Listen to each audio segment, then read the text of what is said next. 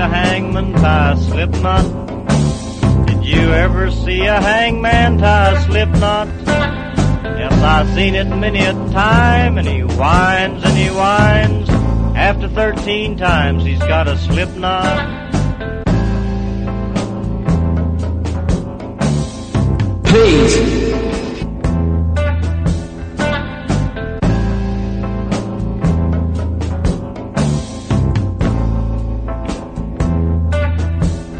Did you ever lose a brother on that slip knot? Did you ever lose a brother on that slip knot? Yes, my brother was a slave. He tried to escape. They drug him to his grave with a slip knot. Please.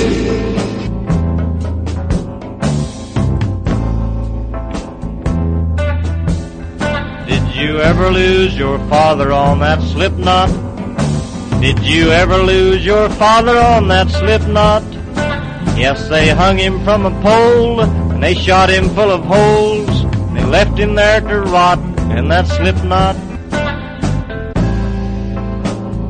Please.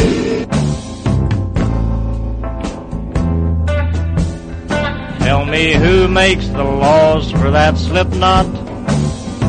Who makes the laws for that slip knot?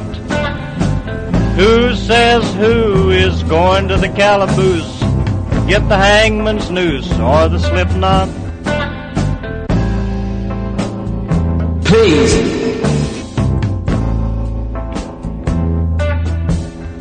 I don't know who makes the law for that slip knot. I don't know who makes the law for that slip knot.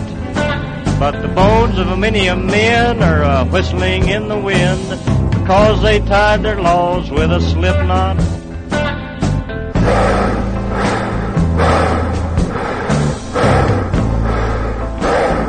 Please.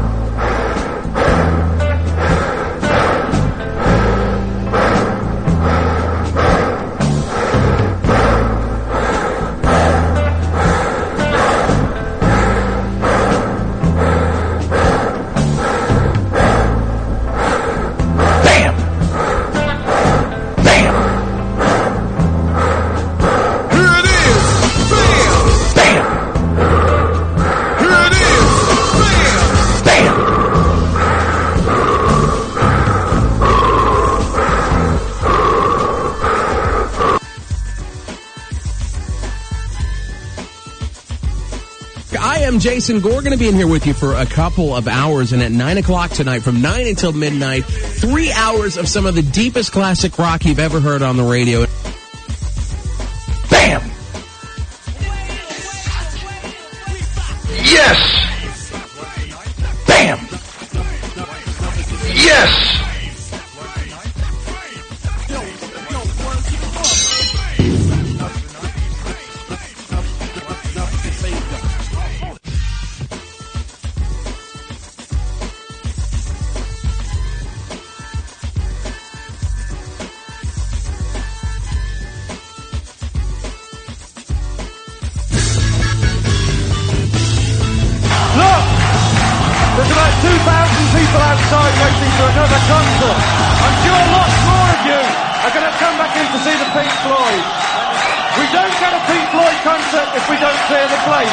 It's as simple as that.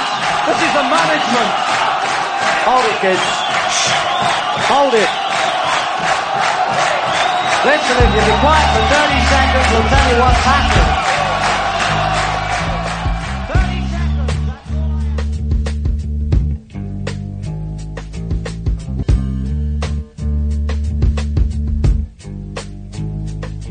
I said.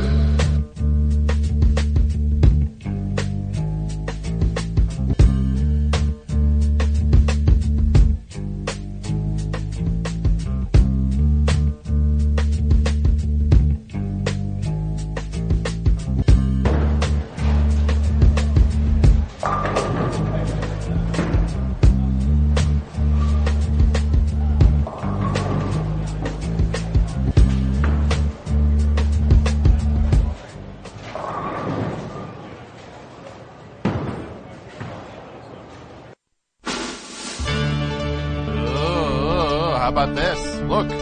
Looky-loo. I'm recording this. I don't even know where anybody is. Ay, ay, ay. Machi. It is... I'm recording this on a Sunday night. This is the best show. Because where's the best show? The best show's wherever I am. That's the fact, my man.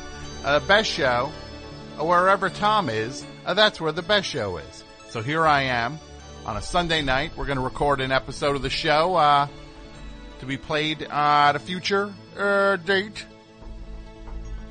And tonight we're talking about dreams and nightmares. I'll talk about your dreams, talk about your nightmares. Now these callers who are going to call, they are not hearing what anybody's talking about. We're just doing this all in the dark. Everybody will hear this when it airs. The callers don't know what I'm going to say other than what I say to them. It's very exciting, isn't it? Well, I don't even have to give the number out because nobody can hear this. So let's get the show started. How about that? I'm going to play the opening theme, and then we'll take some calls. Best show. Oh, wrong one. Best show. Best show. Best show. Best show.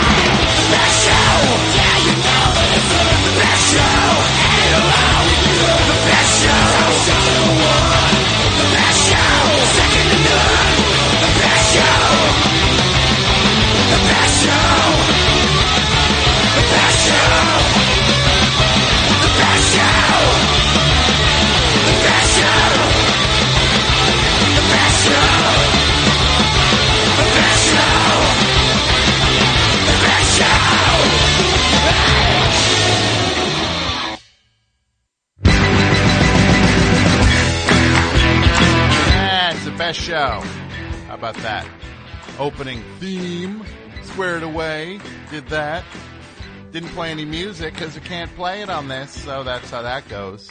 And people want to know why we don't play music on the podcast. Because it's not ours to make downloadable. It's very simple. That's why. Can't make stuff downloadable that's not ours to make downloadable. That's all. Very simple.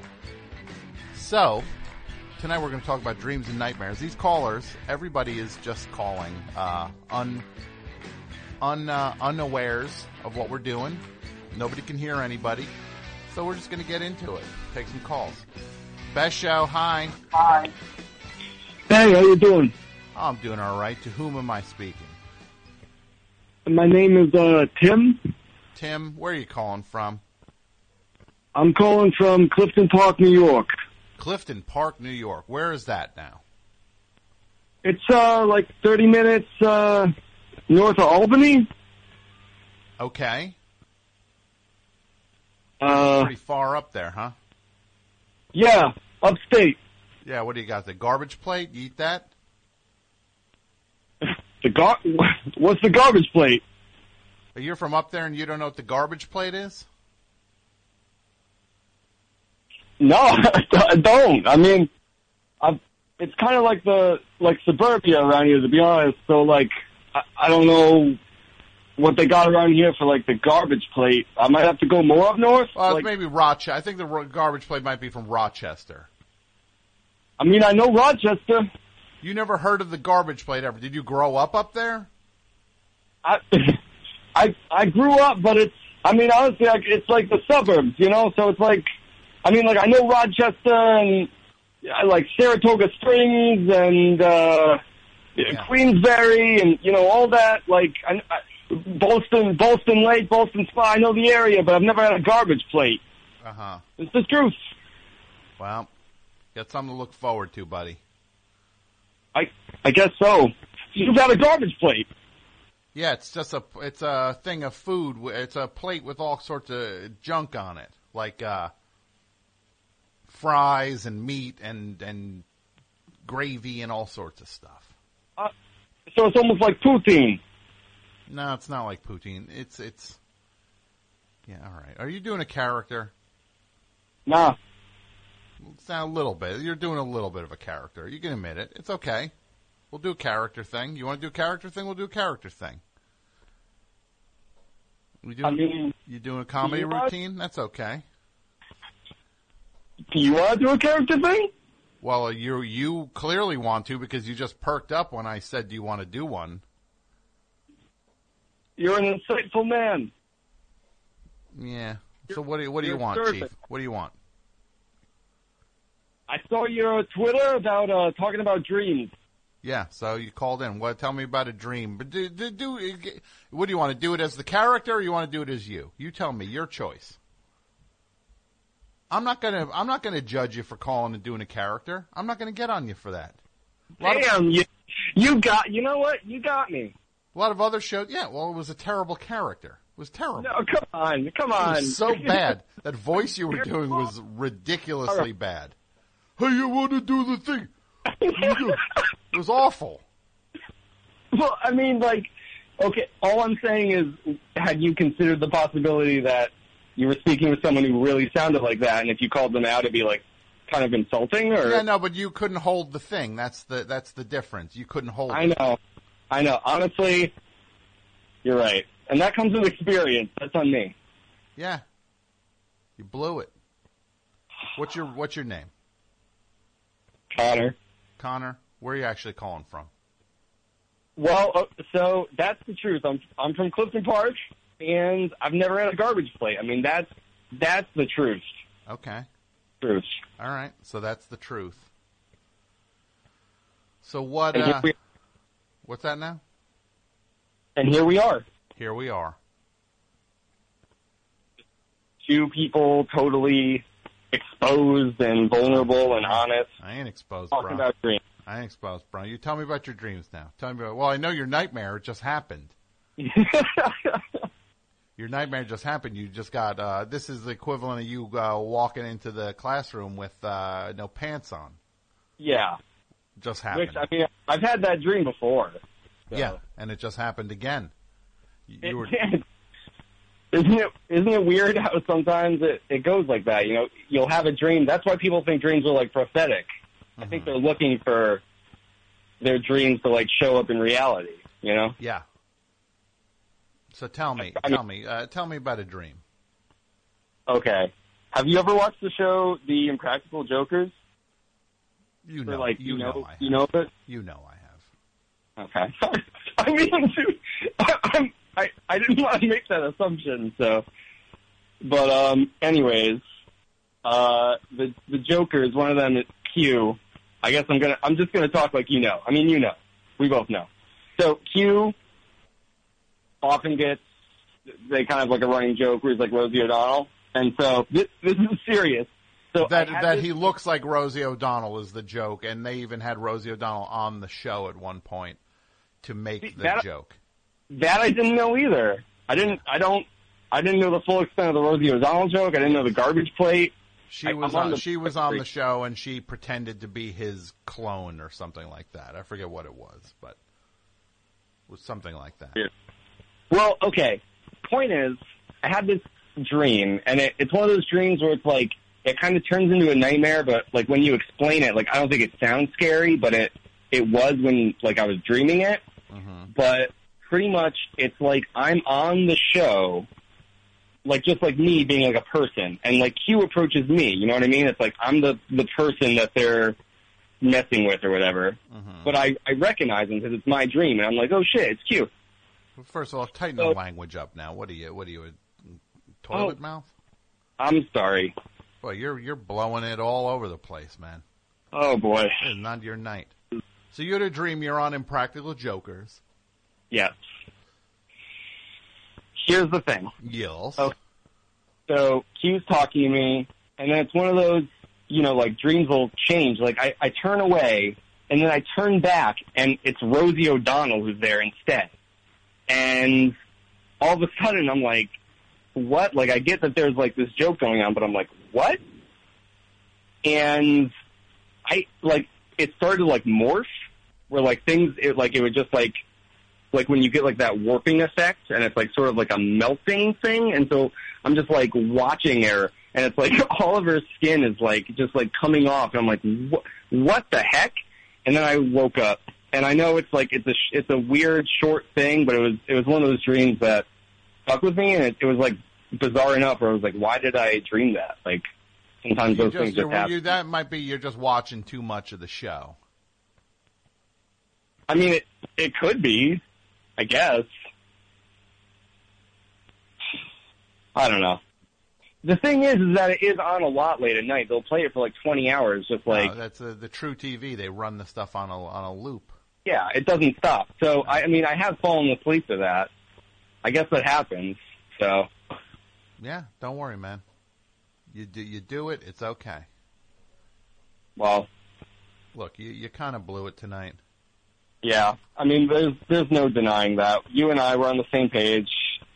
No, we're not. No, you and I were on the same page. And I think what the takeaway is, like, there's something to be said about, like, humility and, like, knowing when you've made a mistake. Oh, please, well, then we're on the same page. That is true. Yeah, that's what I'm saying. Like, I think there's, like, is it at my expense? Sure, but is there not a lesson to be learned? Yeah, that's what I'm saying. Yeah. Be better. Right. So, at your fake character. So we're on the same page. Give me a little bit of that character again now. Yeah, so a little bit, we're on the same page over there. Yeah, all right, goodbye.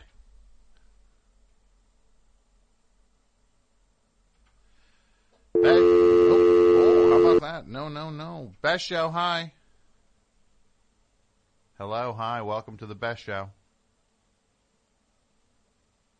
Hello, Best Show.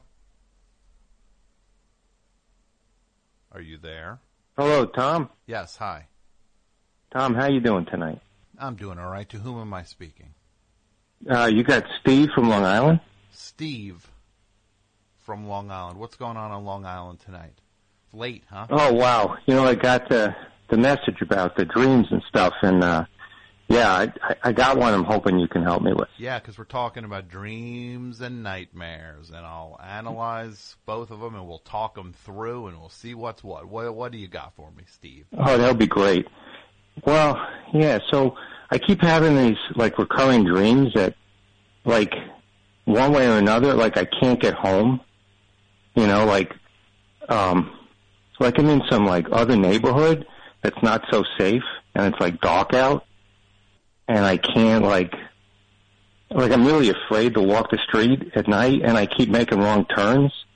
And, like, these, like, strange-looking characters are, like, looking at me and coming up to me, and it's like, my heart starts racing, and it's, really bad. Are you doing a bit? Are you doing a character? No. You're not putting me on, are you? Okay. No. Okay, because the previous guy was, and I might be a little too on edge right now with that. Some guy just called me and was doing a wacky voice, and not that your voice is wacky, but he was saying. I was just going to say your thing sounds like an obvious anxiety dream. Well, yeah. No, I'm not. Believe me, I'm not putting you on or anything. Okay. Well, I mean, do you have some source of anxiety in your life right now? Well, no, I mean, that's what's really strange. The only source of anxiety is when I have these dreams, right? So, like another time, like I live in this building where you got to walk up a couple of flights, you know? Mm-hmm. So, you know, one of the nightmares I'm having is that, like, they rearrange the staircases or something. So, like, you know, you go up maybe 5 steps and the rest is missing. So I got to, like, jump to the next, like, above landing and, like, hold on and pull myself up to the landing. Okay. And then there's, like, another obstacle after that. Yeah, that sounds like you know, some like I'm out of futility. town and Sounds like you've got some frustration also in your life. well, I mean, not really. It's just when I have these dreams. I don't know. Maybe There's nothing that's frustrating. Nothing. Well, I guess I'm not thrilled about my job. That might be frustrating. Okay. Well, that might be it. Maybe it's your job that you're frustrated about. Maybe something that feels like it's really kind of like grinding you down. Yeah, it could be. It could be. What's your job, if you don't mind me saying? Huh? What type of work you in? I'm in mall security. Okay. And what do you There's not a lot that goes on. You know, it's not very stressful. I just don't really like it that much. What do? You drive? You the guy driving the car through the parking lot? No, I'm like walking through the mall. You ever stop off, get a pretzel? Well, I try not to because, you know, like I said, there's not a lot going on. So, you know, it's easy to get distracted, stuff like that. But I try to stay away from that stuff, like Auntie Annie's. Yeah. I can't do that. No, you can't eat that all day. No. You're no. friends with Not good you're for friends with different shopkeeps? Well, not really. I think they kind of like. I don't think they really want me around very much, so I don't really talk to them very much. Okay. Maybe that's what this all has to do. I don't know. You might be frustrated. Well, why don't you walk through? What are you walking through? What do you got? A nightstick? You got a taser? What do you got? No, they don't give me much. I got a nightstick, but if I see anything, I'm supposed to just like call someone. I can't really like do anything or stop anyone, you know. Yeah, then why don't you just why don't you walk through and be why don't you have a smile on your face? Maybe they'll talk to you more. Yeah, maybe, I guess. I don't know. I'm also like the really short guy, so I think that's part of it. Like people don't think I'm like they're not scared of me. You know what I mean? I'm not a big guy. They're probably thinking like, what is this guy doing in mall security? Well, whatever. You're keeping an eye on stuff. All right, buddy. What's that? I said you're keeping an eye on stuff. That's what you're doing. It's all right. Yeah, I guess so. But I'm like, I don't know. Maybe I'm too short. I don't know. I'll stop. You're doing a bit. You're doing a character now. I know you are. Best of luck to you in your future endeavors. Okay, he goes back to it again. You know he's doing a character. This might have been a huge mistake doing this. Best show, hi. Hi, how are you? I'm well. To whom am I speaking? This is Jay from New York. Jay from New York. Now, New York, when you say New York, that's a pretty big... I guess like Long Island. Long Island, okay.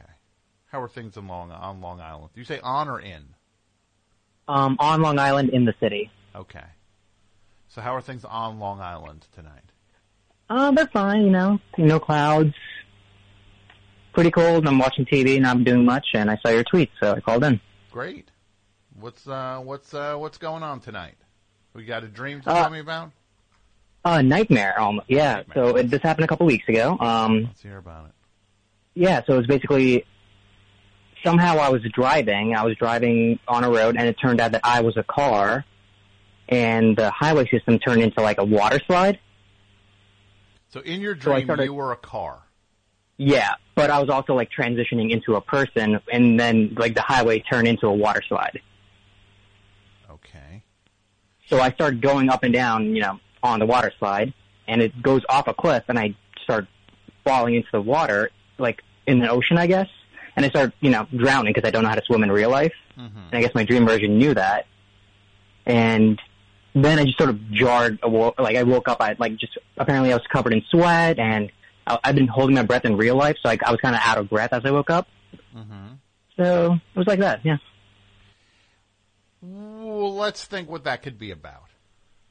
There's obviously some fear of an accident or some sort of collision going on in that dream, right?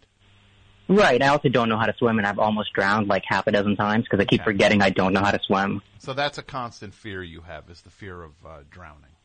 Oh, 100%, yeah. Worst way to go. Is that a fear that keeps coming up for you? Yeah, like I went cliff diving last summer, and I don't know how to swim, so I almost drowned again in real life. Okay. Because I just keep doing that, and it's pretty stupid. Yeah, you might want to pick your spots. It sounds like you're bringing some of this on yourself. Yeah, I'm learning how to swim right now, though. You know, weekly lessons. I'm like trying to not die. Good. That's a good thing. It's a good thing to try not to die. Yeah. Right? Yeah, definitely. So but, you know, I don't want to what's take the closest you came to death, Jay? Closest I came to death. Okay, so when I was 4, I thought I could fly for some reason, so I jumped off a bunch of staircases and bashed my head on the floor. Mm-hmm. And I woke up, and I was getting stitches in my head, and the doctor gave me a green lollipop, and now I have a scar on the front of my head. Yeah. So I guess that's the closest I came to dying. It's pretty close. Yeah. Yeah. I've also, like, fallen back. I've fallen so many times. Wow, I'm just, like, seeing it happen again. Wow, same thing. But you're still here, right? You're still alive, so it's they can't something. Stop you. They can't stop you. They tried, right? They tried to stop you. Yeah, they tried, but they didn't get their way. No, you're still here. 100%. Yeah, you're outliving them. So what's going on? What are you? Is it you going to bed soon, Jay? Yeah, I got work tomorrow morning, you know, so I'm gonna head on in sooner or later. But saw the tweet, so I decided to call in. All right. Well, thanks for the call, buddy. Of course, I really enjoy your work. So you have a great day. You have a great night. Bye. That was nice. Talk to Jay. Yeah, because we're doing this show at night. Sunday night. It's late. Ain't no one, all the phones are lit up. They ain't lit up now, though.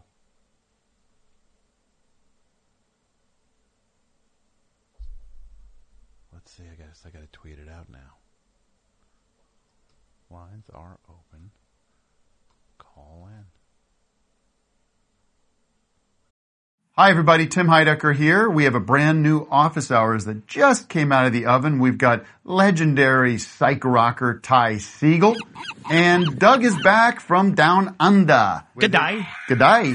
And his mommy came with him. Mommy and Gary Lusenhop are here, too. Alicia let me know that she finished the White Album, has thoughts on that. So much more on this legendary episode of Office Hours. Find us on your podcast app of choice or watch us on YouTube at youtube.com/officeHoursLive. So who are the animals? Because I don't smell them. There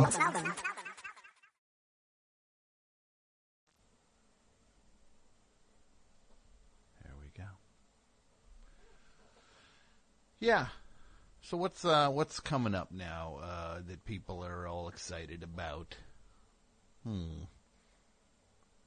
Got that whole South by Southwest, huh? Isn't it fun when you don't go to a thing and then you see pictures for the thing and it's just like, oh, okay. Oh, that looks like either a lot of fun or a nightmare. The idea you see all the bands playing and you're just like, oh man, that must have been so much fun to be there. And then you remember that it's just like, everybody's probably just getting jostled all the time.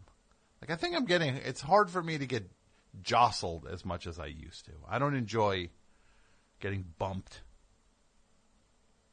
It used to be, that seems to really set me off now. And being in like crowds, I kind of can't handle the crowds anymore. Like the you know, like I'll be in a grocery store sometimes. It'll be too much. Best show. Hi. Hi, Tom. This is Tom. Hi, Tom. This is Tom. How are you? I'm doing well, thanks. How about yourself? I'm all right. What's going on? Not too much. Just wanted to see if you could interpret one of my nightmares from recently. Yeah. What do you got? So, This is kind of a weird one. I've had a bunch of nightmares recently, but this one is the one that most needs interpretation. The other ones are, like, obvious. So I'm with this bully, and we're, like, having a normal conversation, this guy who's bullied me in the past. And the subject of math somehow comes up, but in a way where he's just, like, asking me in some sort of natural way, oh, what's 6 to the 6th power? Some hard question. And I'm like, oh, that's obvious. It's 360. And it's like, in the dream, I think it's the right answer.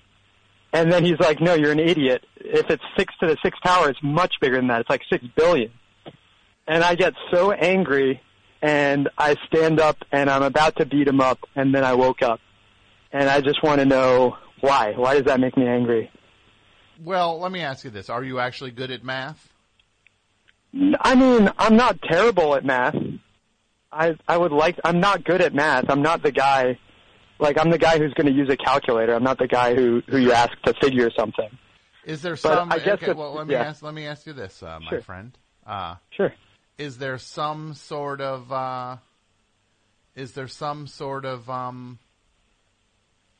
do you have some sort of inferiority with your intellect? I guess so. I mean, it's hard for me to admit. I'd like to think that I don't, because I got up with, like, a murderous rage to kill this guy. Yeah. And so I'd like to think that I wouldn't react that way. But when I woke up, it was still there. It was hard to get rid of. Sounds So like, perhaps, sounds like you've got some, so the guy, because there are no such thing as math bullies. I think we can both agree on that. That's not absolutely. That's absolutely. not that's not something that's occurred. That's not a real life thing. Math No. bullies. So when you had to face down that math bully, you were creating your own thing here in your brain. Yeah. That represents something, and it would be fair to probably, possibly say it is you having some sort of feeling inferior with your schooling. What was your schooling like? Not good. I mean, I was kind of a slacker in high school. Did a lot of skipping of the class. Not like a stoner or anything, or a that kind of slacker, dazed and confused, but more just like, school didn't agree with me, all the homework. Mm-hmm. But, everybody was always talking me up as a smart guy. Do you regret that? Do you regret, does that hang on you? I really don't think so. It seems kind of valuable. I'd rather that than be not smart, but it's, I guess, exhausting to even have to rate on that scale, No, I've never thought of myself. I used to say I'm either the smartest dumb guy or the dumbest smart guy, and I had no idea which one. So it's clear when you say things like that. When you say things like that, it's clear you're loaded with issues. Yes. You don't yes, call absolutely. yourself the smartest dumb guy or the dumbest smart guy unless you're struggling with that. Yeah, that's true. You're correct. Yeah, so you are. But so what do? I don't want to learn math. Maybe part what of do I it's, do to maybe be part less of it's angry about wrapping your head around that you struggle with it. Okay. And just admitting it and then processing what that means to you. Okay. Like what would it mean to you? What does it mean to you to not be as quote unquote smart? I'm not going to say it's actually you being smart or not smart.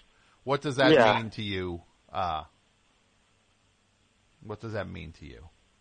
I guess just that somebody could get the better of me in that way, and it's scary, I guess, to ever be, bested. And I don't like the idea of people, I guess, putting me in that position. Maybe it's because I accidentally put people in that position all the time where they feel dumb around me. Because people have said that to me. You're flaunting the things you know about. Yeah, exactly. But you feel like you've got these huge blind spots? Yes, exactly. Okay, well, to the point where I can't identify as smart because it's just going to mean that people are going to find me out. It's like what do you call it? an imposter syndrome. Yeah, well then fill in some of the blind spots. Okay. Nothing wrong with that, right?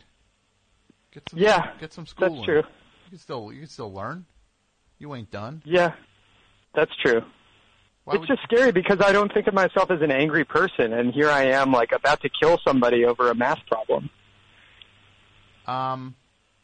Yeah, well, it's clear it's an issue. Yeah. I'm not saying I actually, woke up and was like, wow, I'm going to now plan this out because this guy humiliated me in my dream. No, but I understand that. I understand that, but it's something that's rattling around in your brain. Yeah, that one stuck with me, definitely. All right, well. But I appreciate you helping me out. I think I got a foothold on it now. You have a great night. You too. Best Show, hi. Hi, hello. Hi, hello. To whom am I speaking? Hi, how's it going? Just calling in to maybe talk about some dreams. Yeah, what do you got? Well, lately I've been having these really, my name is Barton, by the way, first time getting into call on the show, grateful to be here. Hi, so I've been having these dreams the last couple of nights that are really like epic in proportion, and they tend to be sort of cyclical. Like I have to do the same weird task over and over again, and each time it somehow goes weirdly wrong. And last night I had this dream where I was in this kind of like Victorian-looking mansion, and in each one of the rooms there was like kind of a different weird play going on. And it was kind of a nightmare in the sense that maybe there was some stage fright involved or something like that. Were you in the play? Just help me here. You were in the play? Yeah. You were in the play? I was waiting in the wings to like be in the play, and I kept wanting to go on, but I never got to go on. Yeah, well, this sounds like you're frustrated you're not getting a chance to show everybody what you've got in life. I think that might be accurate. I mean, I'm at a place where I'm in my actual life, I play the piano, I write songs, I do sketch, comedy, improv these days, often at the Pack Theater in L.A. and stuff. But I feel like I'm half in it. It's a little bit of a half-hearted effort, and that might be what the dream is trying to tell me. You might be right. Mm-hmm. It sounds like you're, it sounds like you've got some hang-ups with that you're not getting a chance to show who you are. You're not getting a chance to demonstrate your talents. That sounds about right. I mean, I do have some opportunities to do stuff. I'm never satisfied. I don't know if you would call it OCD or just I want to be the best I can be. I'm challenging myself in life to, befriend effort and realize I cannot transcend effort. And if I want to be really good, I gotta stay home sometimes and practice and work on my craft and put, on the piano and whatnot. That's true. That's true. There's no, it's not, you're still working on your stuff when you practice. Yeah, that's true. Also, weirdly, there's one specific in the dream that might be worth mentioning. There was a figure in the dream who I admired, who I guess I was kind of being an understudy for, and it was the actor Richard E. Grant, who I loved in Withnail and I, and this year got a lot of press, and I think won a SAG award or something for Can You Ever Forgive Me? Mm-hmm. And I didn't get to go on and replace him. I just woke up. So anyway, ties into what you're saying. Yeah, no, look, he's gotten a chance to show what he got recognized. He's one of those guys who always works, but now he got recognized relatively late in his career, which is exciting. It just shows that hopefully, if you do good stuff, at some point, you get some form of recognition, but you can't do the stuff for recognition either. You're not doing it for it. You're doing it because you love it is the goal. I mean, that should be the purpose. It is the goal, and it is the purpose. The admiration and applause no performer will say they don't like, and I'm first to admit I get a thrill out of it, but I'm doing this stuff because I love it. I play the piano because I love playing the piano. Is that you? I noticed also... Sorry? Was that you? Oh, yeah, sorry. I'm just sitting at my keyboard. Can't help it, can you? Give me a little something. Then give me a little something. Yeah. All right. A little something.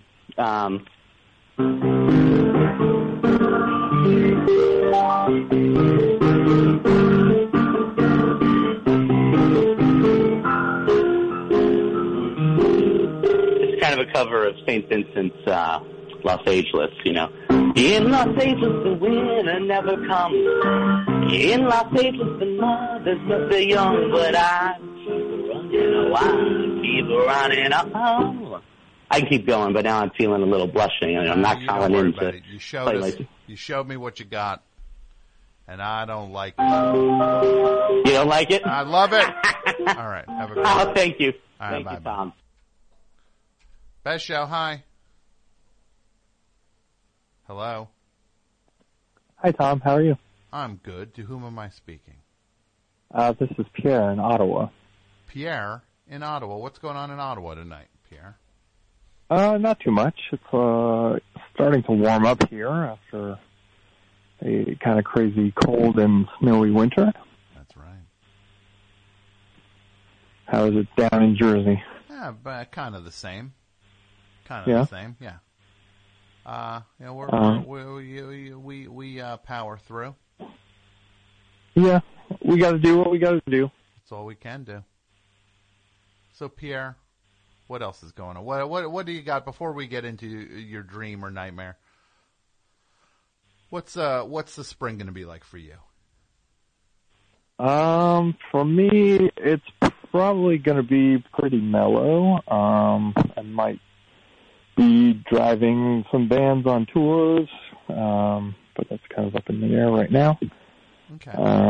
Mostly just hanging out, enjoying not being inside all the time. That makes sense. You'll get to be out and about. You'll feel a little better. Feel a little bit better when you get you get that seasonal affective disorder. Do you suffer from that? I think everybody. Everybody has have a little that. bit of it. I just have regular, constant, debilitating depression. Okay, just good old fashioned. Just the normal one. Capital D depression. That's happening all the time. Yeah. Wow. So what do you got for you? Did you have a dream? Did you have something? I actually have kind of the opposite. I have a lack of dreams. I pretty much never remember any of my dreams. Maybe one a year. I'm closer to you. I mean, I remember more than that, but I don't remember my dreams the way all these other people do. I don't know if it's a problem or if it's like just a thing that happens to some people. Like, I don't know if it's tied into the depression. Maybe that's the reason I'm so depressed all the time, is that I don't get to have the fun escape. Well, this could be a sleep issue for you. Have you ever had your sleep analyzed? I've never had like the clinical thing, but I pretty much get an 8-hour solid chunk of sleep every night without fail. Do you like to read books, Pierre? I have a hard time concentrating reading books. Okay. Sometimes it's possible, but usually I just fall asleep listening to a podcast. Well, there's a book you can look at. Maybe there's an audio book of it. I don't know. That I'm halfway through reading this book called Why We Sleep. Is there the author that you could give me as well? Hold on. Sorry. Matthew Walker. Matthew Walker. Why We Sleep: Unlocking the Power of Sleep and Dreams. All right. And it helps chart what it means to not get quality sleep. So you also don't have the dreams? Not as much as I should. Not as much as others do. Do you get restful sleep though? No, I'm a terrible sleeper. Yeah, you don't. The worst. You don't get either of them. No, it's a nightmare. So no pun intended. It's not a nightmare. I wish it was a nightmare. I do have like kind of this weird nightmare that I used to have when I was a kid, but I don't think it really means anything. But it was the reoccurring nightmare as my childhood kind of warm, and I think about it from time to time, but it's not scary to me. It was just like I had to climb up a pipe or something, or a tunnel, and there was a timer, and every time I'd get exactly to the escape hatch or whatever it was, I'd be too late, and I'd be stuck in that drain or tunnel or whatever it was forever. And then I would wake up. Yeah, That's that. A lot of these dreams that people are calling in with sound like they're frustration based, or they're very like that sounds like a frustration dream, like you're being limited in your life. But I haven't had it probably in 10 or 15 years. Yeah. It was just like the one thing that I could ever remember. The one that still hangs in your head. The one that got away, I guess. I don't know, it's man. still there. I don't know, Pierre. You'll get it. You'll get there. I'll get there. I'll have those nightmares one day. One day, those nightmares are waiting for you, and they'll be back. I can't wait. Check that book out, though. You might like it. I will. All right. Thank you, have Tom. a great night. You as Best show. Hi. Hello. Hi. Welcome to the Best Show. No. Hello, Best Show. Hey, Tom. Hey, to whom am I speaking? This is Colette from Athens, Georgia. Colette from Athens, Georgia. How are you, Colette? I'm doing well. How are you? I'm good. What's popping down there in Athens on a late Sunday night? Oh, just doing some freelance work. It's been a very, very, very long week. It has, right? Yeah, no, for real. I think that daylight savings time is a curse. Everyone seems to get real sad when there's no sun out, but I could do with less of it. You might be in the minority on that one. I know that I am, but it's like one of those things where I have to work so much that I don't get to enjoy it. So like everyone should experience the misery with me. Sure, it's kind of a take your ball and go home kind of move you're making there. Only my ball is the sun. Yes, it's the biggest ball of them all. Yeah, it's a weird time before spring actually shows up and it actually gets warmer for good, and it's very strange because there was a couple days ago up here it was really warm, and then one day later it was miserable again, and it's just like, how on earth are you supposed to just ride this ride? I don't understand what's expected of us to navigate this. Like, I think the answer is like you just get the flu and then you are in bed for like a week, and it's like it never happened. That might be the only way through it, right? Yeah. Do you have a dream or a nightmare? I do. I don't know if it's a dream or a nightmare. It's a dream, but I don't know if it's like a good one or a bad one. So I guess I should kind of lead into it. I fell asleep the other night watching, as I usually do, early 90s pro wrestling. And what I was specifically watching was footage of the Jesse the Body Ventura Strongest Arm contest, which is an arm wrestling contest. And my dream involved an arm wrestling contest where I was the competitor, like in the movie Over the Top, and I was doing really well. Like I was beating everyone, these like huge burly dudes, slamming their arms down to the table and like getting my flex on, until my final opponent, who was me. Like I had to arm wrestle myself.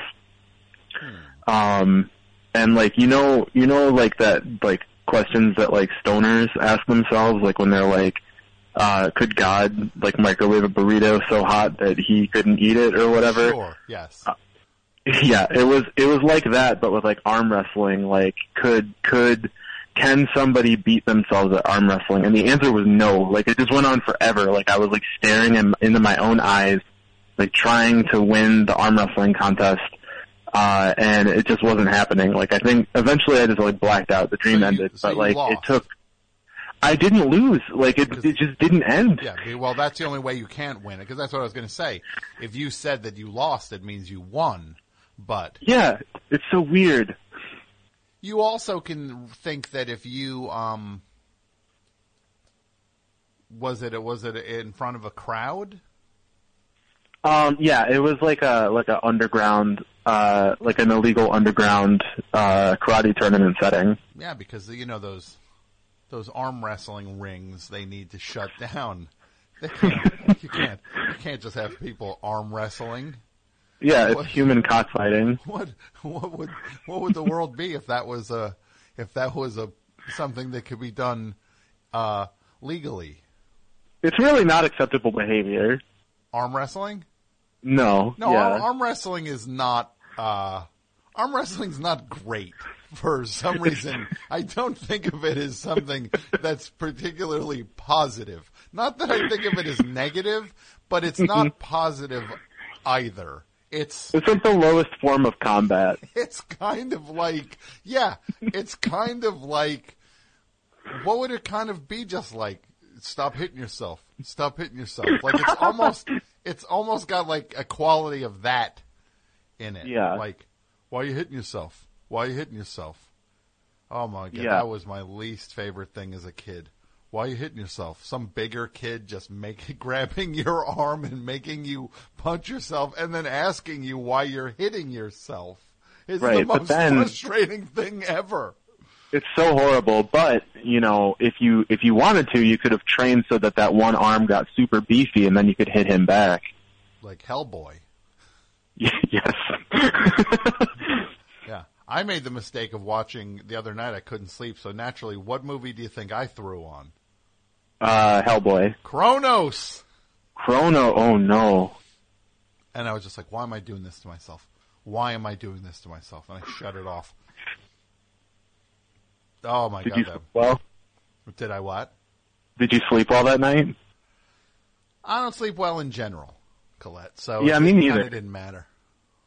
I think we've had this conversation before. You asked me how many pillows I had, and I said I had one.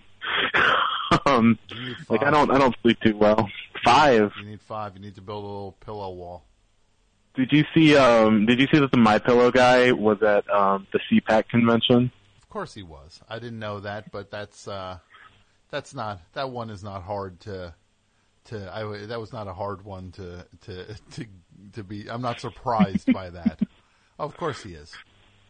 Yeah, what a sad convention. But just think about it from a business standpoint. If I had a business like My Pillow, where my goal is to sell it to anyone that has a head and that sleeps, basically, like that anyone who sleeps and has a head is a potential customer. Right. I'll tell you this. I wouldn't show up at CPAC. I wouldn't show up at anything that would, no offense, I would not isolate any customer. If I was selling pillows, I would not want to lose one potential sale. I would take care of my own business politically however I wanted to with money or whatever. Like you could do whatever you want as a private citizen. But it's like if I'm in the pillow selling business, why would I lose half the country right now? Like half the country, if they find out he's there, just like, well, I'll tell you the last thing I'm buying, My Pillow. He just wants you to know that his pillows support the troops. That's all. He's politicizing pillows. Because he's It's really impressive. He's not there for any. It's not just this thing where it's like, hey, did you hear that? What was that dude's name? Pat. Remember what am I blanking on? Guy wrote speeches for Nixon. Pat Buchanan. It's like Pat Buchanan. It's like, hey, did you hear Pat Buchanan designed a pillow? Like where he's known as a political guy first, and it's like, yeah, he made this pillow. It's very comfortable, very easy to sleep on. And then you'd make your choice based on that, where you're just like, look, I hate Pat Buchanan, but this is a nice pillow.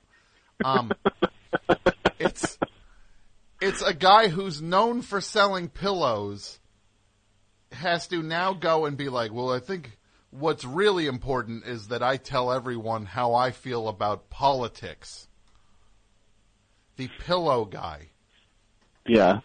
It's like, especially if you're like some like right wing like person's like, you're supposed to be interested in getting as much money as you can. Why would you Although that's not true. There's plenty of people like, yeah, you know how no Democrats grab piles of money? It's like, that's not true either.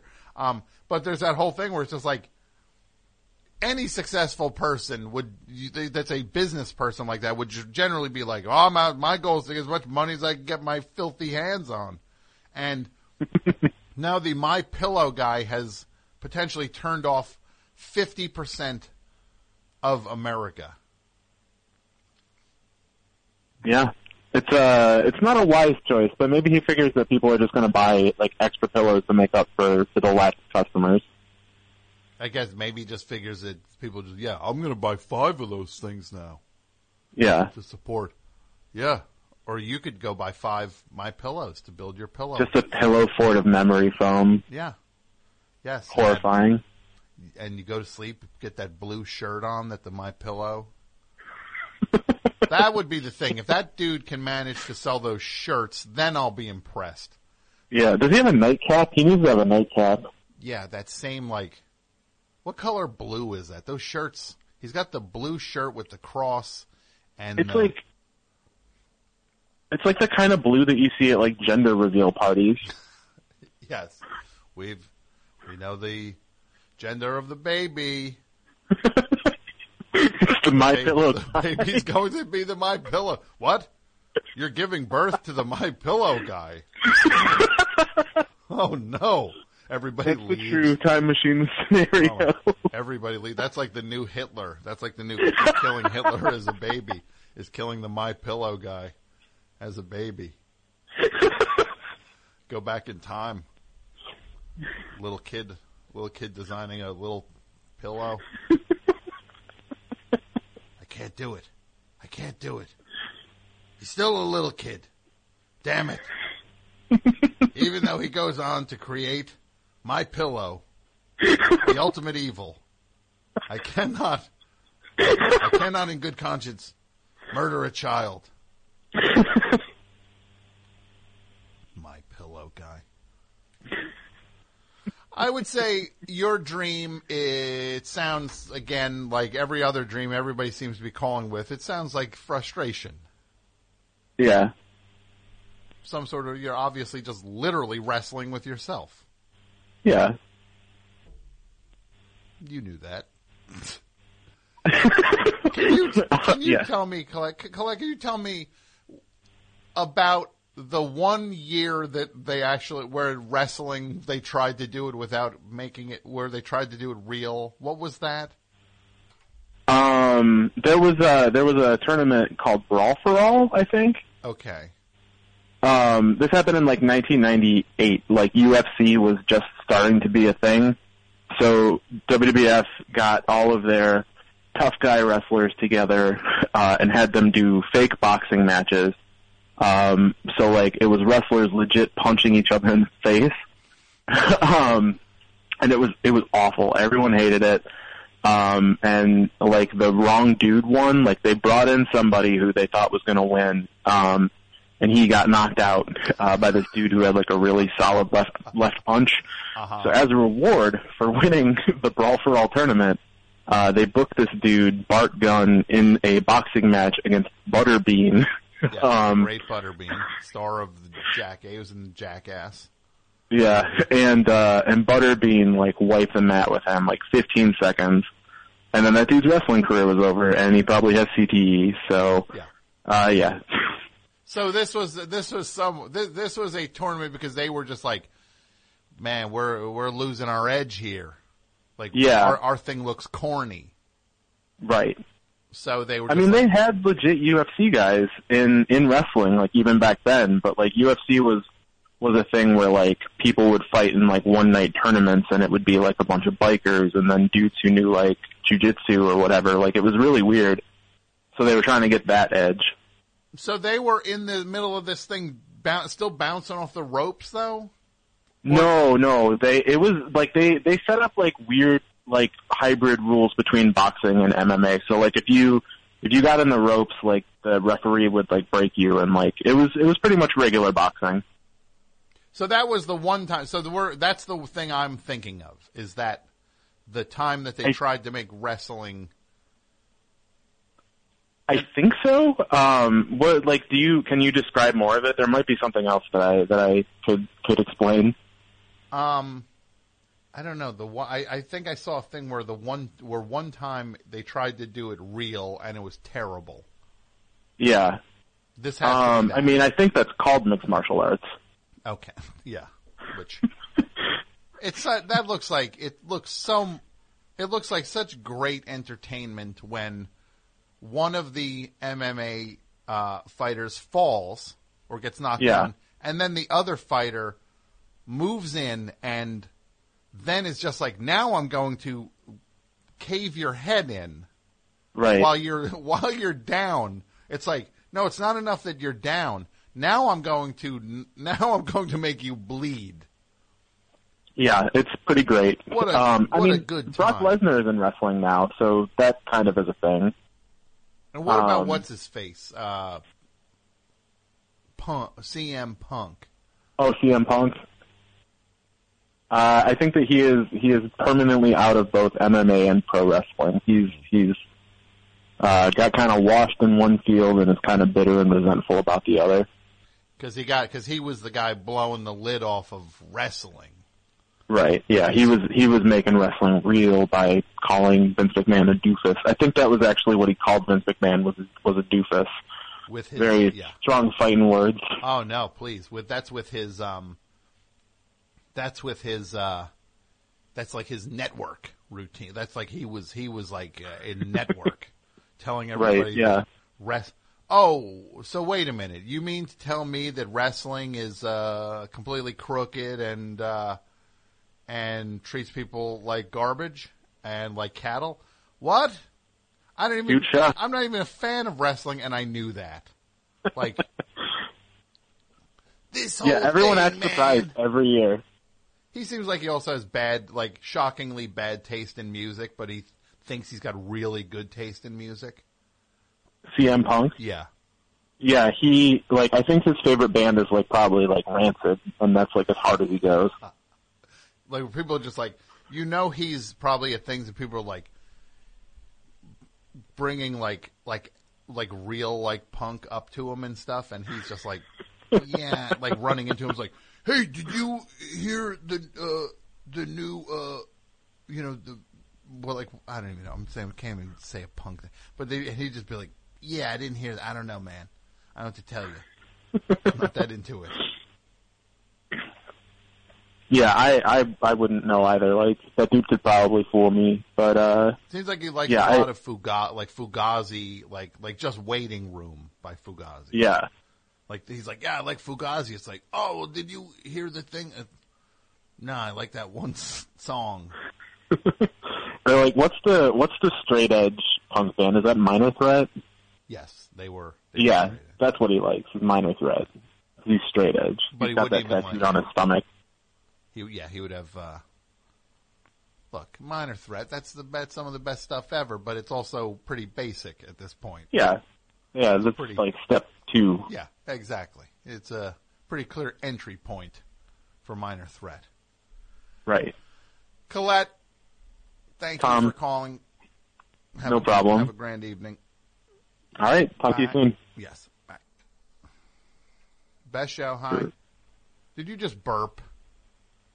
Who, me? Yeah.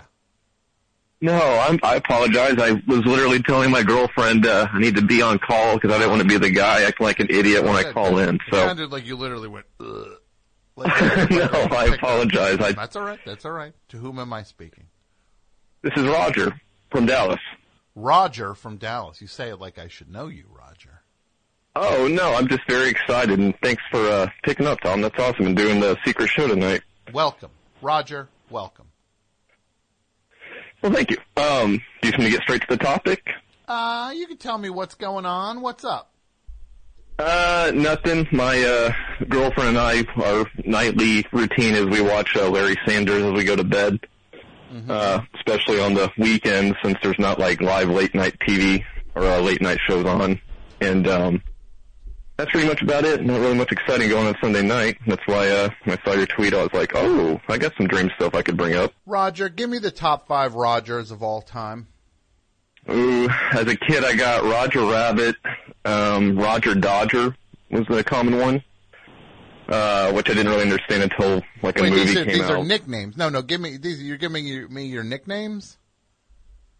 Yeah, the top 5 Rogers I could only think of off the top of my head is Roger Rabbit, and then as a kid growing up, I got the Roger Rabbit and Roger Dodger. Yeah, but what are your you have no Roger? There are no heroes named Roger that you idolized? Oh man, off the top of my head, I can't immediately go to it.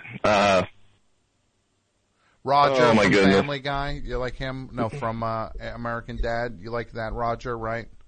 The alien? Yeah, he's a hero of yours.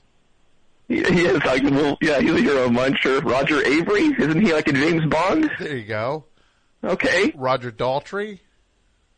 Daltrey? From The Who? Is that the Survey Says guy? No, that's he's Richard the Dawson. lead singer of The Who.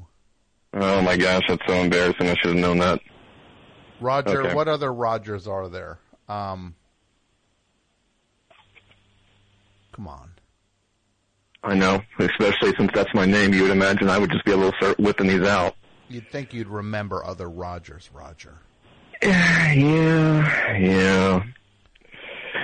All I'm going to is Roger Avery and Roger Dodger.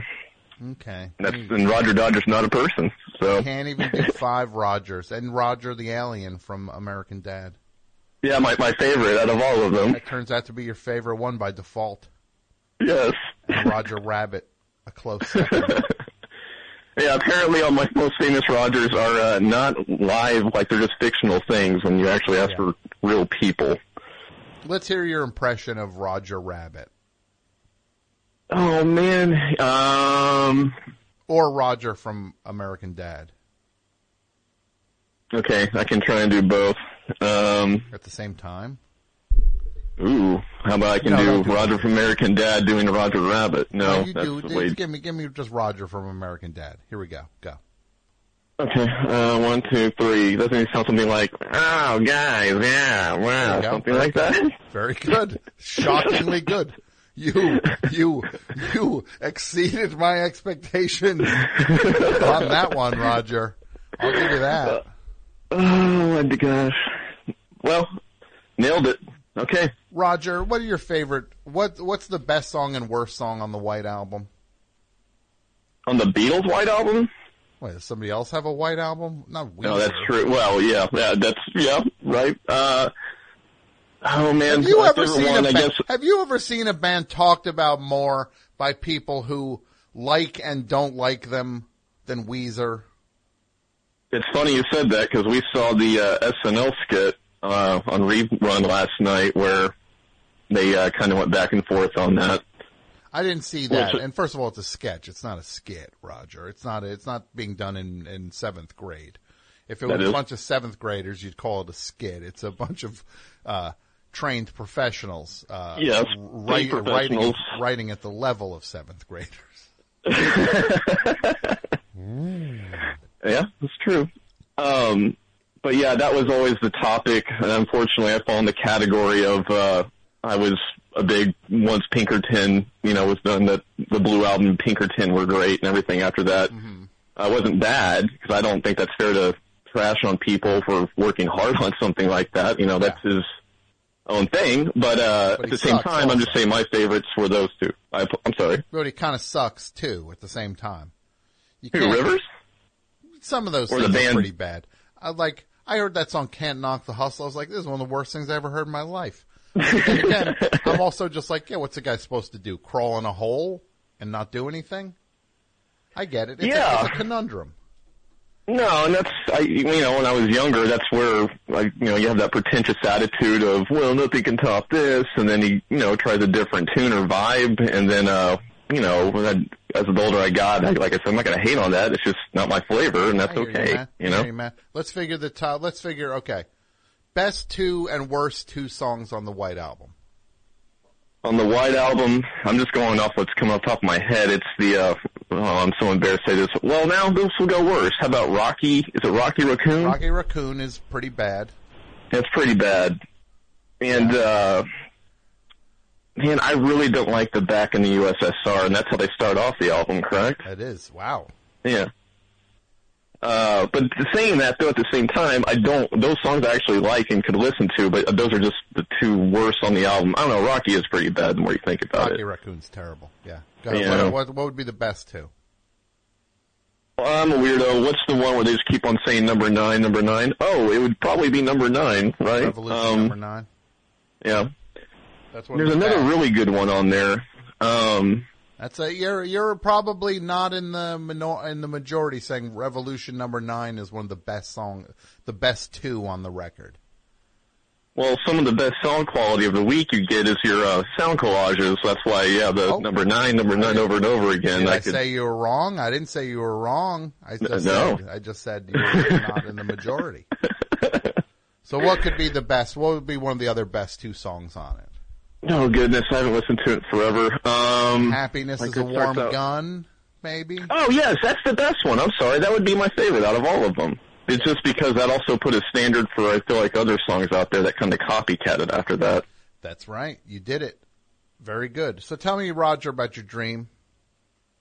Okay, I just had, I guess, common things that other people experience that I think are shared that I didn't know until I got older. A buddy of mine, his common thing he had is, which I experienced too, is if you're trying to fight in a dream, or not even necessarily fight, but your fist are like moving at extremely slow speeds. Mm-hmm. And I've always thought, I was like, whenever I was in a struggle or something and that would happen, and I was always like, oh, why is this happening? And didn't realize that was a common thing other people had.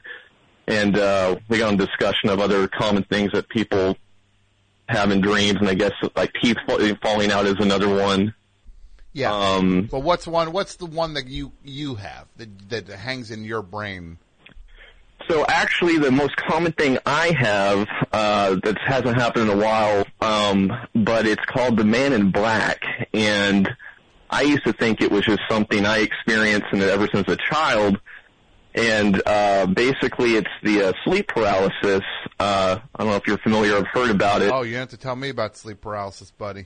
Oh dear. Yeah. How many times have you had it happen to you, sleep paralysis? Oh man, in my entire life, in the double digits, easy. I'm so far. I've had it happen so many times. I mean, I probably have had it happen 100 times easily.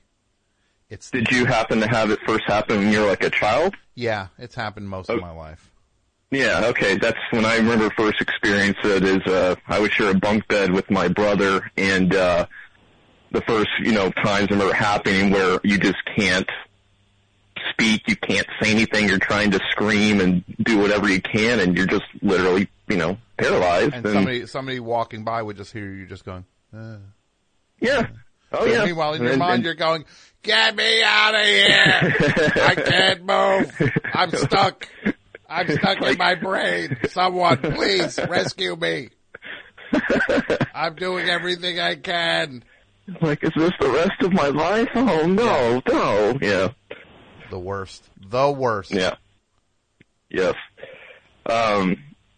And that kind of, like I said, that follows that is this Man in Black character or whatever, and that also is something that caused upon it, or that causes, I feel like, the sleep paralysis is, this, like, image of something. It's more of a silhouette, and, it's a figure. And I'm not a person, I'm not believing, like, any paranormal stuff. I don't trash on it either, but I just feel like there's typically more so an explanation for things than not.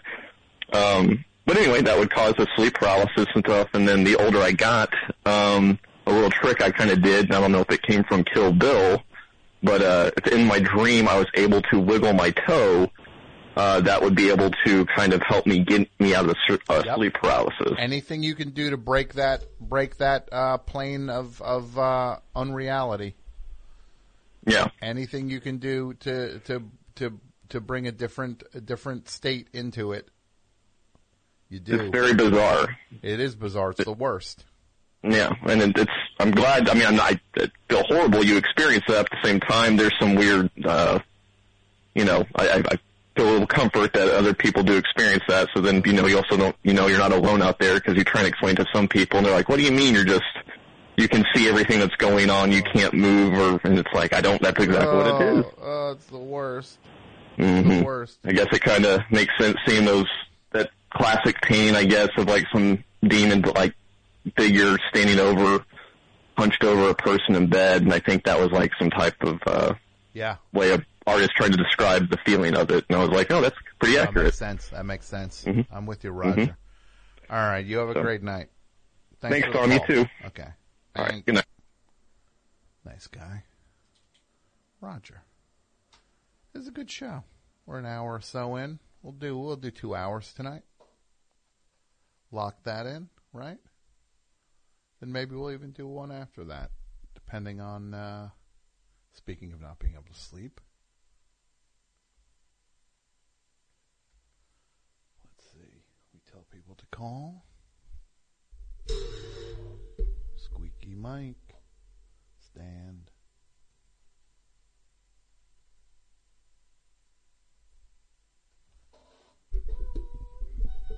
Beep, boop, ba-doop, boop, boop.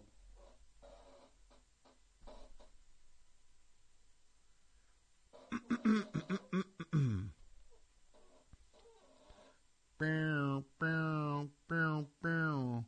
Ba-da-da-da-da-da. Ba-da-da-da-da-da-da. Bow, bow, bow, bow.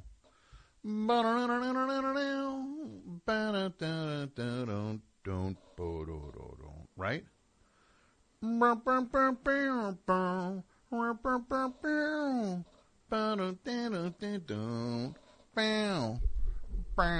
Best show, hi. Hello? Tom. Yes. Oh my God, I called and called and called and nothing. Well, that's what happens when it's a solo act. Yeah. To whom am I speaking? This is Sean in Orange County, California. Sean, what's going on? Well, I saw you tweeting to call in, and I'm calling in. And here you are. And my nightmare is What's your nightmare? Tom answering the phone. Oh, stop. Stop, buddy. What's a bad dream you get, or a good dream? Oh, man. Well, bad dreams always revolve around teeth. Yeah? Teeth falling out? Well, I mean, that's the dream, yeah. Well, that means something. I'm not sure what that means.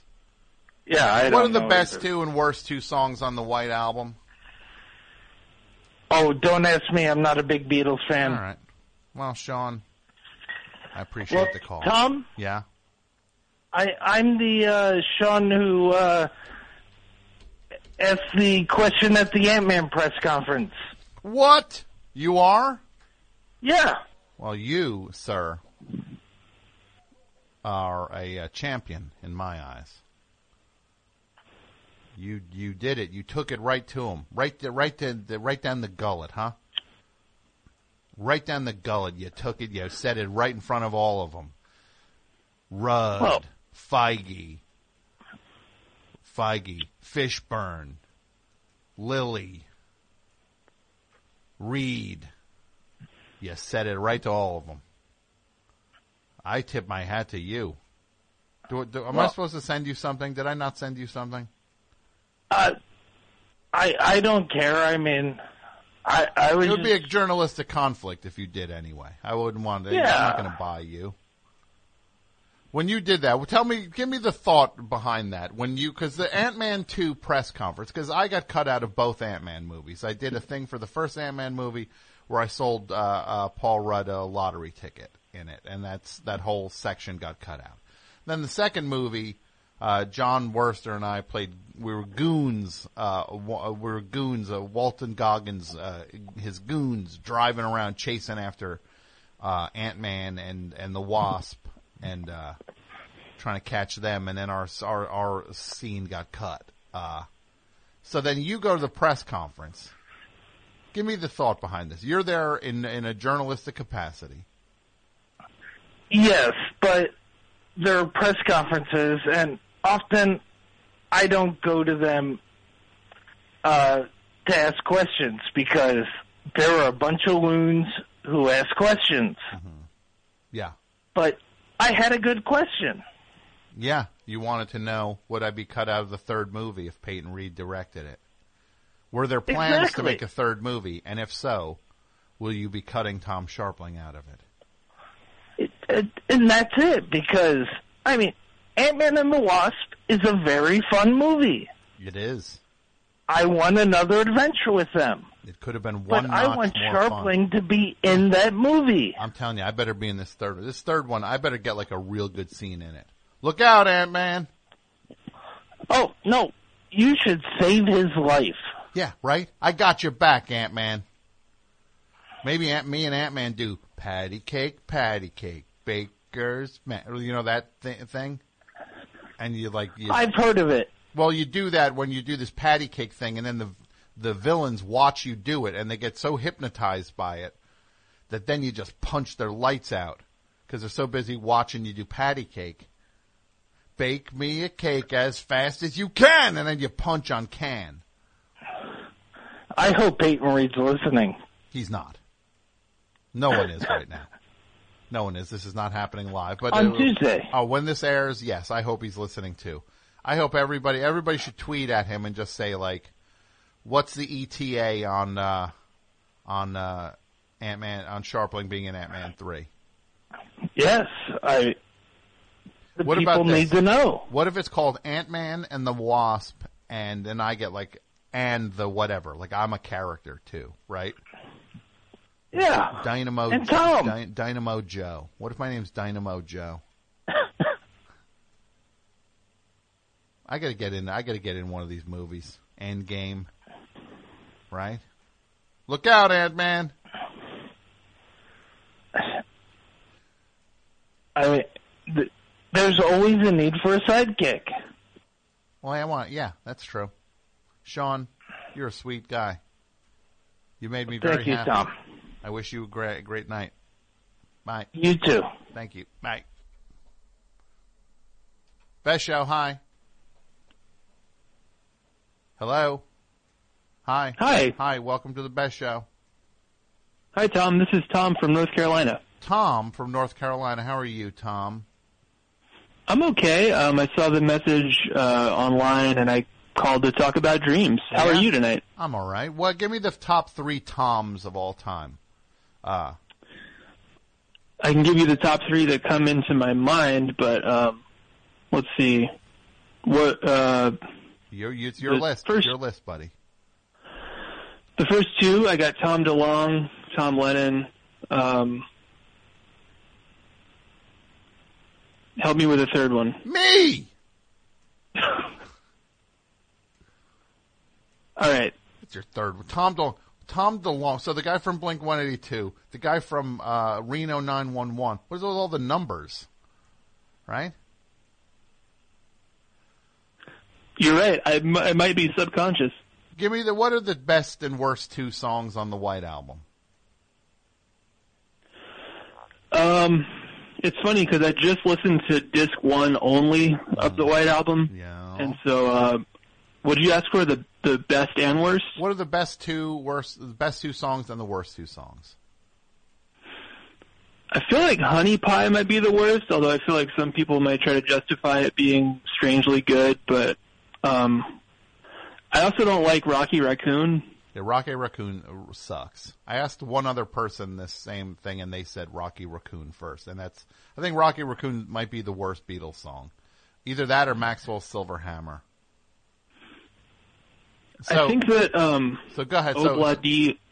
Obla-Di, Obla-Da, you think that sucks? I don't like it that much. I remember liking it when I was younger, but then on this last listen, it came on and it was kind of jarring. You know, I wasn't like that familiar with the track listing anymore, and it shook me out of it. What do you think the best 2 are? Like I said, I did not get around to the second half of it on this last listen, but I like Dear Prudence. I don't think it's the best one, but I think Don't Pass Me By is super fun. What? That's better than Happiness is a Warm Gun? Oh, no, I mean, I even just said I don't think it's the best one. I think it's really fun. It jumped out last time. Happiness is a Warm Gun is great. What's the other best one, then? What's the other best one? Happiness is a warm, yes it is. See, I could have been in the Beatles. Right? Well, you just ruined my moment, Tom. You just ruined my moment. You took it from me. You took my moment from me. I don't know. I'm sorry. I thought I was joining in. No. Where in North Carolina are you from, Tom?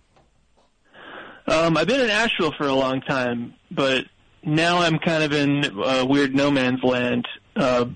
It's called Colfax, specifically. All right. How's that working for you? It's not, but it's not. You know, I'm making do. Fair enough. What? Give me the dream stuff now. On to the dreams. Well, it has to do with Yanni, and I wonder how, as a prog rock fan, how do you feel about Yanni? I don't. You might as well ask me about Raffi. Neither of them have anything to do with my definition of prog. I understand. I was curious about Yanni, specifically the Live at the Acropolis album, because I had heard about it for a while. I always grew up with Yanni being like basically the punchline of a joke, you know, that's really all I knew about Yanni. To be fair, I don't know much about Yanni. Maybe I'm missing out on some brilliance. I don't know. That's where I was at. And I remember, you know, those 33 1/3 books, the tiny books. Oh, yeah. There's one about this Yanni album, Live at the Acropolis, and I always saw that, and I was like, oh, maybe there's something I'm missing out on about Yanni. Mm-hmm. And I've been buying CDs from thrift stores just to kind of check stuff out. I saw a copy of Yanni. I bought it. And I didn't listen to it right away. That night, I went to sleep, and I had this dream that I was listening to the Yanni CD that I just bought, and not only that, I kind of shifted into the point where I was like watching the concert, you know, with the whole symphony and everything, and I hadn't ever heard like a note of Yanni music, but I woke up the next morning thinking like, I wish that I could remember the music that I invented, like what my idea of Yanni was in my dream mind. You know what I mean? Yeah, you ever had that? You wish the Yanni you dreamt was what Yanni sounded like. And I wish I could remember. I wish I could have a like recording of this music that I invented for Yanni. Buddy, if we could film our dreams and capture our dreams, you'd be a billionaire. You could do that. Yeah, and you wouldn't just be focusing on live Yanni records. I really wouldn't. You'd have bigger fish to fry than bringing to life the live Yanni thing you dreamt. It sounds like Olympic. I'm listening to some Yanni Live at the Acropolis now. It sounds like Olympics music. You know what? I finally listened to it, and I listened to it like a few times because I was like, maybe I'm still missing something. And you know what I landed on is that Yanni it kind of just sounds like Dave Matthews Band with like some orchestral flourishes. Yeah, no, but then there'll be like this is not for me. God bless you if it's for you. Yanni's not for me. It's not doing it for me. I just listened to a little bit of Santorini by Yanni.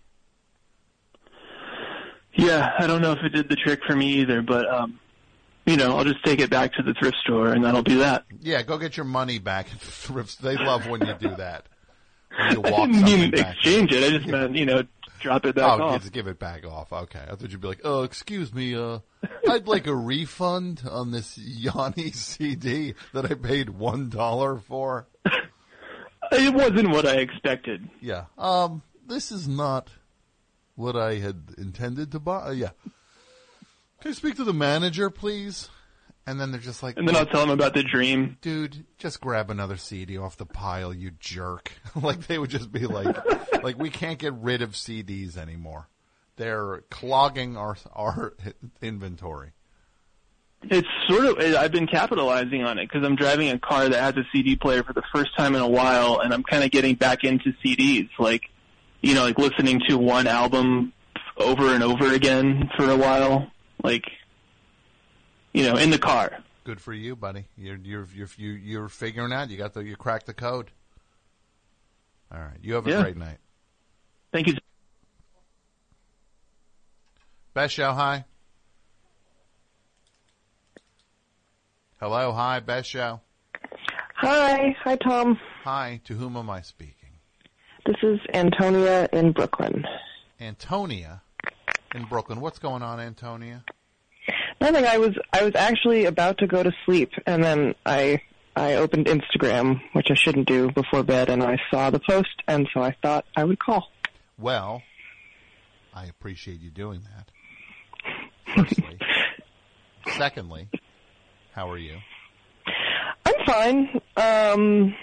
I feel like I gotta get up early, and so I'm feeling like I should be asleep already.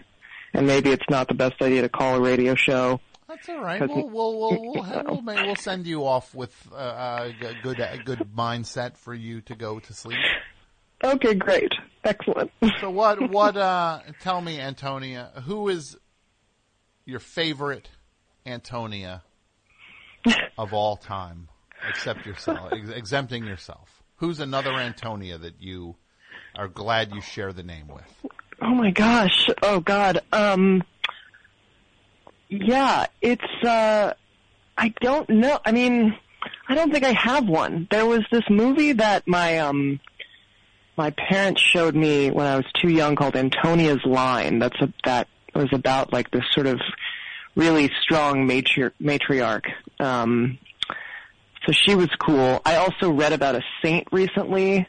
Like, I was curious if there was a saint named Antonia because it seemed likely, and she suffered like sexual abuse and all this stuff, and was a hero. But these are not good answers, but those are the two that came to mind. Women who have suffered adversity and come out, on top. That's a great answer. Do you know any? I've met very few in my life. I don't. That's why I was wondering if it was, because sometimes your own name will resonate with you, and when you hear it. So I was wondering if it had stuck with you. Yeah. No, I'm the one, I guess. I'm resonating with myself. What's a song you like to listen to when you're down? Oh, well, recently, and I know you'll like this, hope is a dangerous thing for women like me to have. Definitely. By Lana Del Rey. You like Lana Del Rey? I love Lana Del Rey. She's the best. Yeah. When do you think that, I feel like this is tantalizing because there were 2 new songs in the fall and then that one came out recently. Do we have any idea when the new album will come out? I don't know. I figure when she's ready, she will just suddenly, it'll fall from the sky. Like records seem to now just fall from the sky. Like suddenly, be like, hey, it's out at midnight. That's right. Well, it wasn't always that way. No. Yeah. Don't you feel that people are starting to appreciate her more now? Like there seems to be some sort of awareness of her being legit finally. I'm not aware of that. I hope so. You're really one of the few public figures that I've been very happy to see give her the respect she deserves. I think she's legitimately a genius. Because I'll say how great she is, and then people will be like, "You were joking about that, right?" I'm like, "No, I'm not joking about it. She's amazing. I really do feel that for what Lou Reed did for documenting like New York City culture and stuff, she does for Los Angeles. Just really getting the kind of the underbelly of things and really bringing that to life and painting pictures of that. No, she's very, she's fantastic. What's your favorite song of hers of all the songs? Oh my gosh. I really love 13 Beaches. Yeah, that's a good one. Beautiful. Yeah. Yeah, that most recent one. I mean, I just feel like she also, I agree with you about the LA thing. I also feel like her persona, it's as like honestly, sometimes the lyrical content will verge on kind of like problematic when I think about it as like a woman, he hit me and it felt like a kiss, etc. But it's actually like capturing something really nuanced, like that actually, it's a sort of side of us. It's not like our whole selves, I feel like actually Lou Reed, the comparison is apt there too, like the ugliness of things and, there's that, that ugliness is a fair way to sum it up, right? Yeah. Yeah.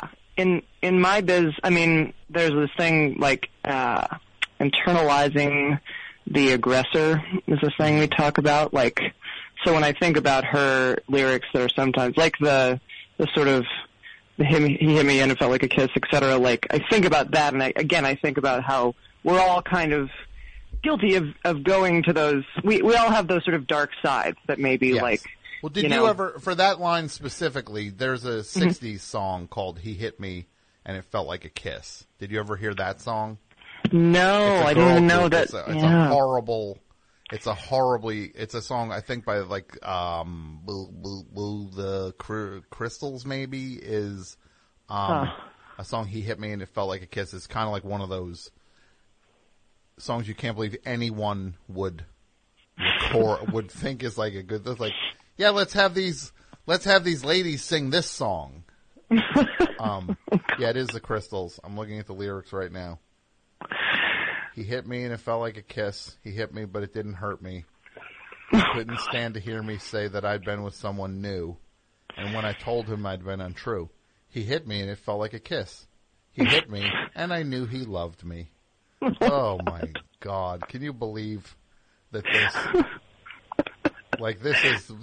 everyone should be arrested. Like, I think it was written by who? That's right. Carole King and Jerry Goffin wrote that. Oh God! They should pull the show off Broadway. Shut it down. Cancel Carole King. Carole King, you've been canceled for the song you wrote in 1962. No, it's a horribly out of date, gross thing. But that's the weird thing about her doing that song, because that's not something that everybody knows. And look, you're like a legit fan of hers, and you are a legit fan of music, and that reference was not something you knew, because that's such an arcane reference to this this Crystal song that has pretty much, I guess, been scrubbed from. Like, yeah, you're not gonna hear that on the radio. It's hard, like, no. But it's such a thing that she's putting that in a lyric, and she's opening herself up to misinterpretation, I guess. Which is I don't know, that's what people who make art do. Right.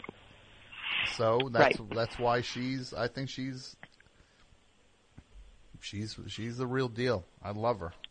Yeah, and you can get to those problematic places yourself, like maybe because of the relationship you're in, or even just like a thought you have, and like it's good to not deny that, like to sort of identify with it and kind of acknowledge it and think about it.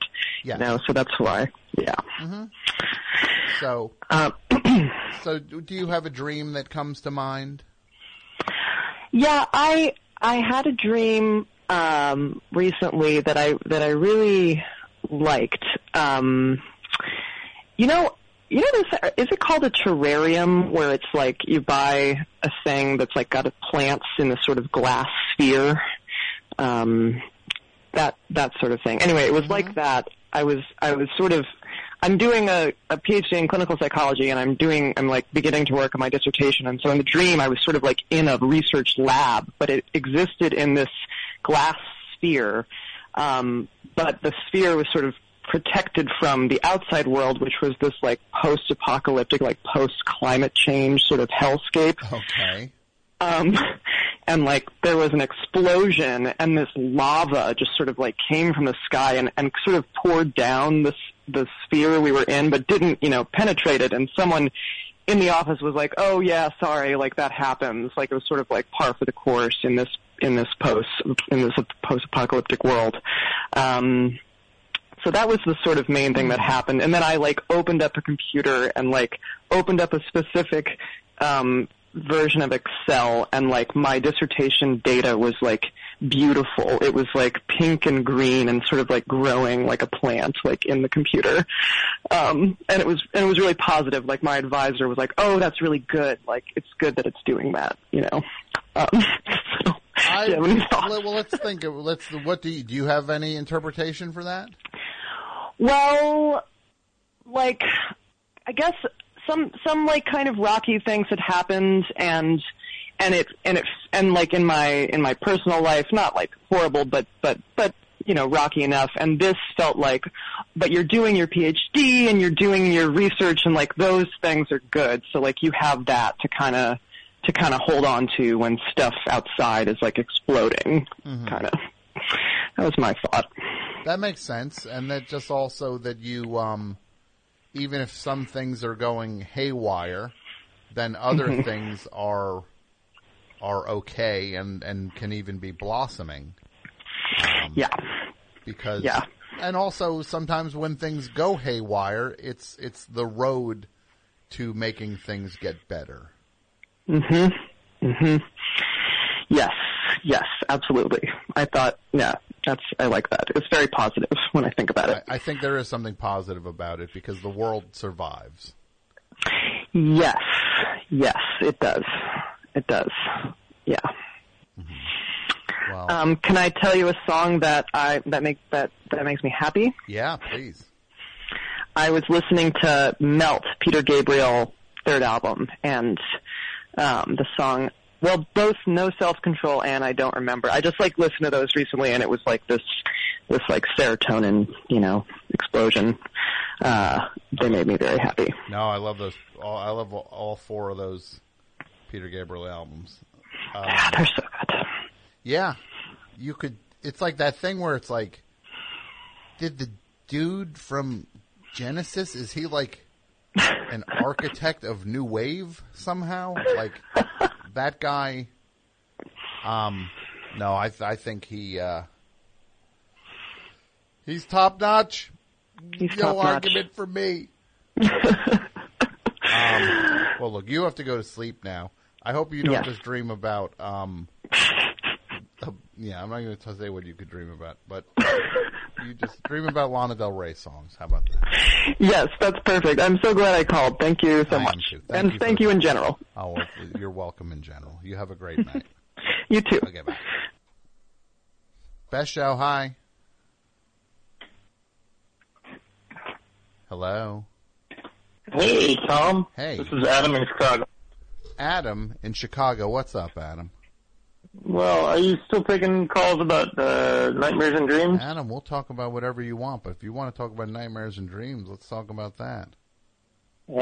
Yesterday, my 4-year-old told me that he has good dreams about people peeing on other people. Hold on. So you're how old? 4. Your 4-year-old says he has good dreams about peeing on people. Yeah, and if I knew I was going to call in, I think I would have asked for more details, but I left it at that.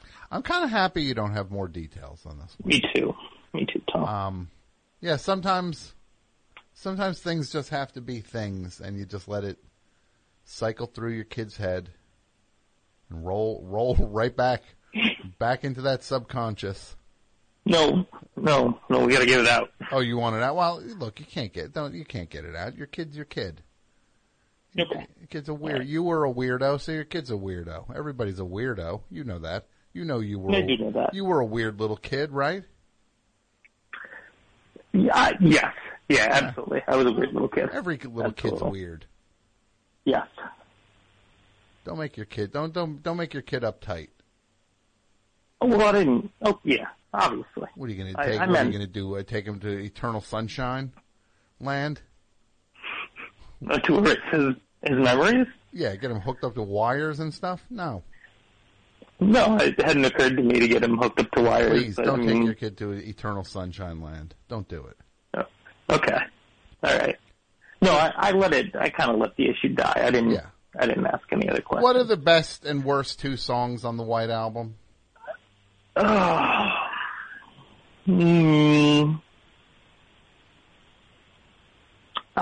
the top of my head, okay. So, Octopus's Garden is on Abbey Road, but lately, for whatever reason, I'm more impressed with that song.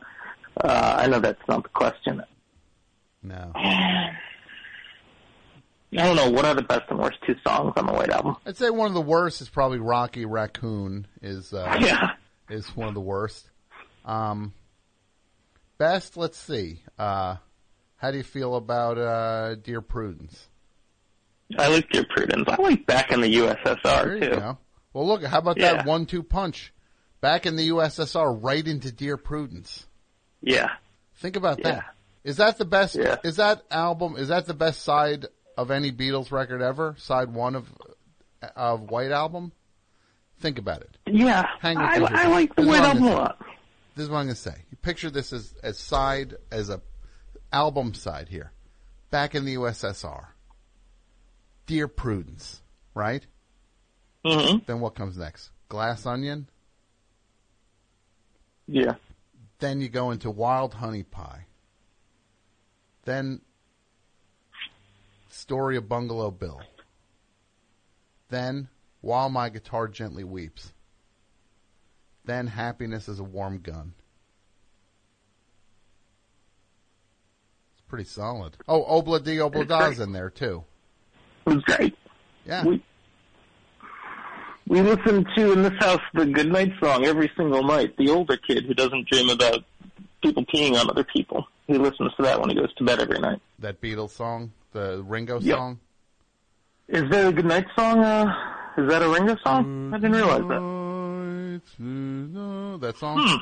Right? Yeah, wow. My kids are getting me into Ringo. Well, whatever. Look, how about that? You learn from the mouths of babes. I never realized that was a Ringo song. I don't know if he wrote it. I can't remember if he wrote it or not, but he sings it, right? Doesn't he sing that song? Yeah. Yeah, he sings that. All right, buddy. He does. You have a great night. All right. Beshow, hi. Hello? Hello. Oh, hey. What's up, Tom? You tell me. Who am I speaking to? This is Sam in L.A. Sorry, I've been calling like nonstop trying to get a hold of you guys. That's all right, Sam. What's up, Sam? You are. I'm just calling about the topic. Where in L.A. are you? Paint the picture. Where are you in L.A.? Okay. I live in Mount Washington. What's that now? It's like near Highland Park. It's in the east side of Los Angeles. Okay. Got some. It's nice and quiet up here. What are you near? Silver Sun Pickups? Am I near the Silver Sun Pickups? Yeah. No. They're those guys are in Silver Lake, but I used to live over there a long time ago. But not anymore or whatever. So. What's your favorite LA song of all time? What song? What's the song that brings to mind that city for you? Entourage theme? Yeah, the Jane's Addiction. Yeah. Yeah, I was actually just watching Entourage on Amazon Prime. What happened? Revisiting it. Revisiting? What happened? You lost a bet or something? Yeah. Yeah. I needed my fill of Matt Dillon's brother. Kevin Dillon. That's right. How have we not gotten updates on Entourage? How has there not been like an Entourage reunion movie. There was the film that came out in theaters, but how has there not been like an HBO one-off thing that we've gotten? Like a special, like a reunion special kind of deal? How have we not gotten? I don't know. How come we don't get one of those every 2 years to just keep us up to what Vinny Chase is doing? Vinny Chase and the boys? Yeah. Because when we left off, didn't he win a Golden Globe at the end of the movie? I think he won. I think he was a critically acclaimed director, auteur. That's right, for Hyde. Right, very good. Yeah, he's a DJ. Yes. So it's an updated Jekyll and Hyde story. Can you imagine that movie would win a single award?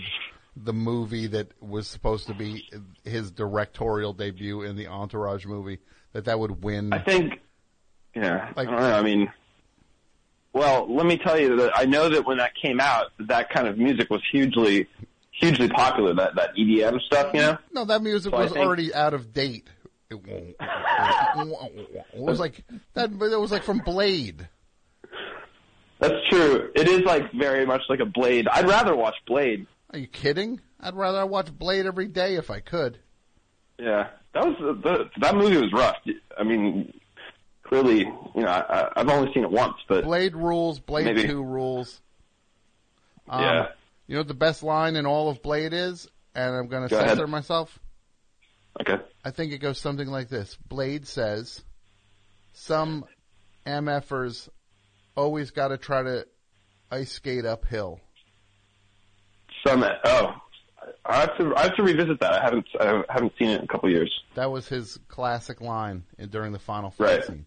And remember that scene remember when he faced off against Ron Perlman in Blade 2? Yes, I do remember that. And he was like, he played like a weird, I guess, like crypto-Nazi vampire hunter or something. And he's like, "Me and the boys got a question for you. We want to know. Do you blush?" So he asked him like a racist thing, and then Blade just goes like, "Ooh, like you've been dying. I'm right in front of you. You've been dying for this, right?" Remember that scene? Yes, I do. I think that Blade 2 kind of enhanced. I think it's one of those good sequels. I think it's a good sequel. I think it enhances the first one. I think it was a good and necessary sequel. Yeah, well, it was, and you know who directed Blade 2, right? I don't know. I do not know. A young man named Guillermo del Toro. Is that right? It is. Pre-Shape of Water. Pre-Shape of Water, yes. He did Blade 2 came out before Shape of Water, the movie that won the Oscar last year. The fish movie, yeah. Yeah. Interesting that he would take that on. I wouldn't have guessed that he directed that. I would have, Thanks for telling me that. You're welcome. So what do you got for me? You got a dream you want to tell me about? Yeah, look, and this is a reoccurring thing. You know. And something that kind of freaks me out how often I have this dream. But I'll paint a picture for you.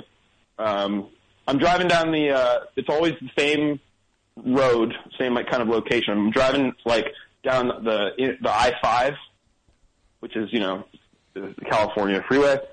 And it's kind of a lot of traffic, and then I look out to the side of the road, and there are just people in my life, who have come and gone, dead relatives, alive relatives, ex-girlfriends, friends, former friends, whatever, who are just they have concession stands, and they're selling my belongings. Okay. But I'm not allowed to buy anything. These things belong to me. I'm not allowed to buy any of them back. And then I always wake up, and I feel like I haven't been breathing. Like a former girlfriend of mine told me, she woke me up after having one of these dreams and told me that she could tell that I wasn't breathing. Very strange. And I have this dream maybe once every 3 months. Well, this seems like a general. There seems to be a general vibe of powerlessness in this dream. Would that be fair to say? Yeah, certainly. Because your things are not your things now. Right. And you're not even allowed to get your things back. That's right. It sounds like somebody has some boundary issues. You think so? You think that's... Well, why would I... Wait. No, it sounds like I you have have issues? you have issues with somebody, with people overstepping your... Oh. You need to set some boundaries. I think that that's accurate. That's what I would say to that. Maybe. It sounds like someone needs to set some boundaries. Okay. So you think it's a boundary issue? Because they're taking your stuff. They're taking it. Yeah. They're not And even they're giving selling you. it. They're not even letting you. They're not even letting you get a chance to buy your own stuff back. That's the most. They're not even letting me in. They're not even letting me in on the cut. They're not even giving me. You didn't ask for your stuff to get sold. No, I didn't. But they're selling it. They don't care. That's right. That's right. No, I don't like this. I don't like this. Sounds like somebody's got to set some boundaries. Yeah, I just don't know with.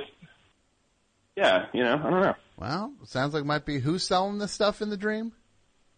Like anyone in my life, anyone that's like ever been in my life. Dead people, alive people. Well, let's take a look at that, shall we? Okay, sure. Go ahead. Everyone in your life is selling your stuff.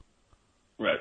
Well, that says everything I need to hear on this. Sure. Yeah. Yeah. It's all people that I know. It's not like it's, Abraham Lincoln of course. George Clooney. It's people you know, Right. people you love. They're selling your stuff. Sure. People I trust. They took your stuff.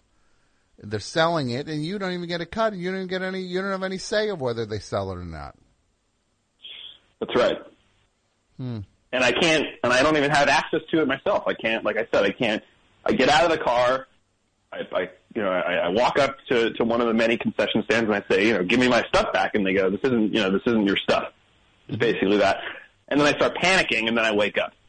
Because then I look down the road and it's just endless concession stands of, people, it's like a concession stand, like something you'd see almost like at the state fair. Yeah, but it's your stuff being sold. Yeah, it's not deep-fried Oreos and stuff, Well, my friend. My belongings. Sounds like you got some issues to look into. I think that's an understatement. Yeah, well, Godspeed, my friend. Hey, I love you, Tom. Thank you very much, and you have yourself a nice evening. You too. I'll talk to you soon. Get home safe. Goodbye. Thanks, bye. Nice guy. Tell me to get home safe. Nobody else told me to get home safe. That guy told me to get home safe. Here's Blade. Blade, meet the Blood Pack.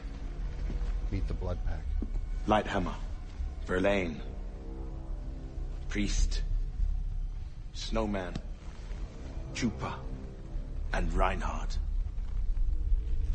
Reinhardt's Ron Perlman. This is one of the best scenes in any movie ever. Hey, me and the gang were wondering. What was that? Can you blush? Here we go, Poppy. Oh, here we go, Poppy. Yeah. Oh, I get it. I see now. Yeah. Been trading for 2 years to take me out. And now here I am. Ooh, so exciting, isn't it? Okay, here's your chance. So he pulls out a knife. Come on, where you waiting for? That's the steak. Here I am, right in front of you. Jam to his heart. Adolf here gets the first shot. Come on, what are you looking at her for? You need permission? Or maybe you need a little bit of incentive, huh? Yeah. Okay, I help you with that. Oh, I love it. This is the best movie I've ever seen in my life, Blade 2. Reinhardt. If anything, Shape of Water I finally watched after a long time. Putting it off. I watched it. I enjoyed it. I didn't think I would have enjoyed it, but I did. By all rights, that should have been Guillermo del Toro's return to Oscar glory after Blade 2. And tell me why. You got this Avengers movie coming out. They got everyone in anybody ever put a cape on running around in this thing. But you got Blade? You can't get Blade in that thing? You got Thanos? You don't think Blade could help with that? He's a daywalker. He's got all their strengths, none of their weaknesses. You want him fighting Thanos? He just fought Reinhardt.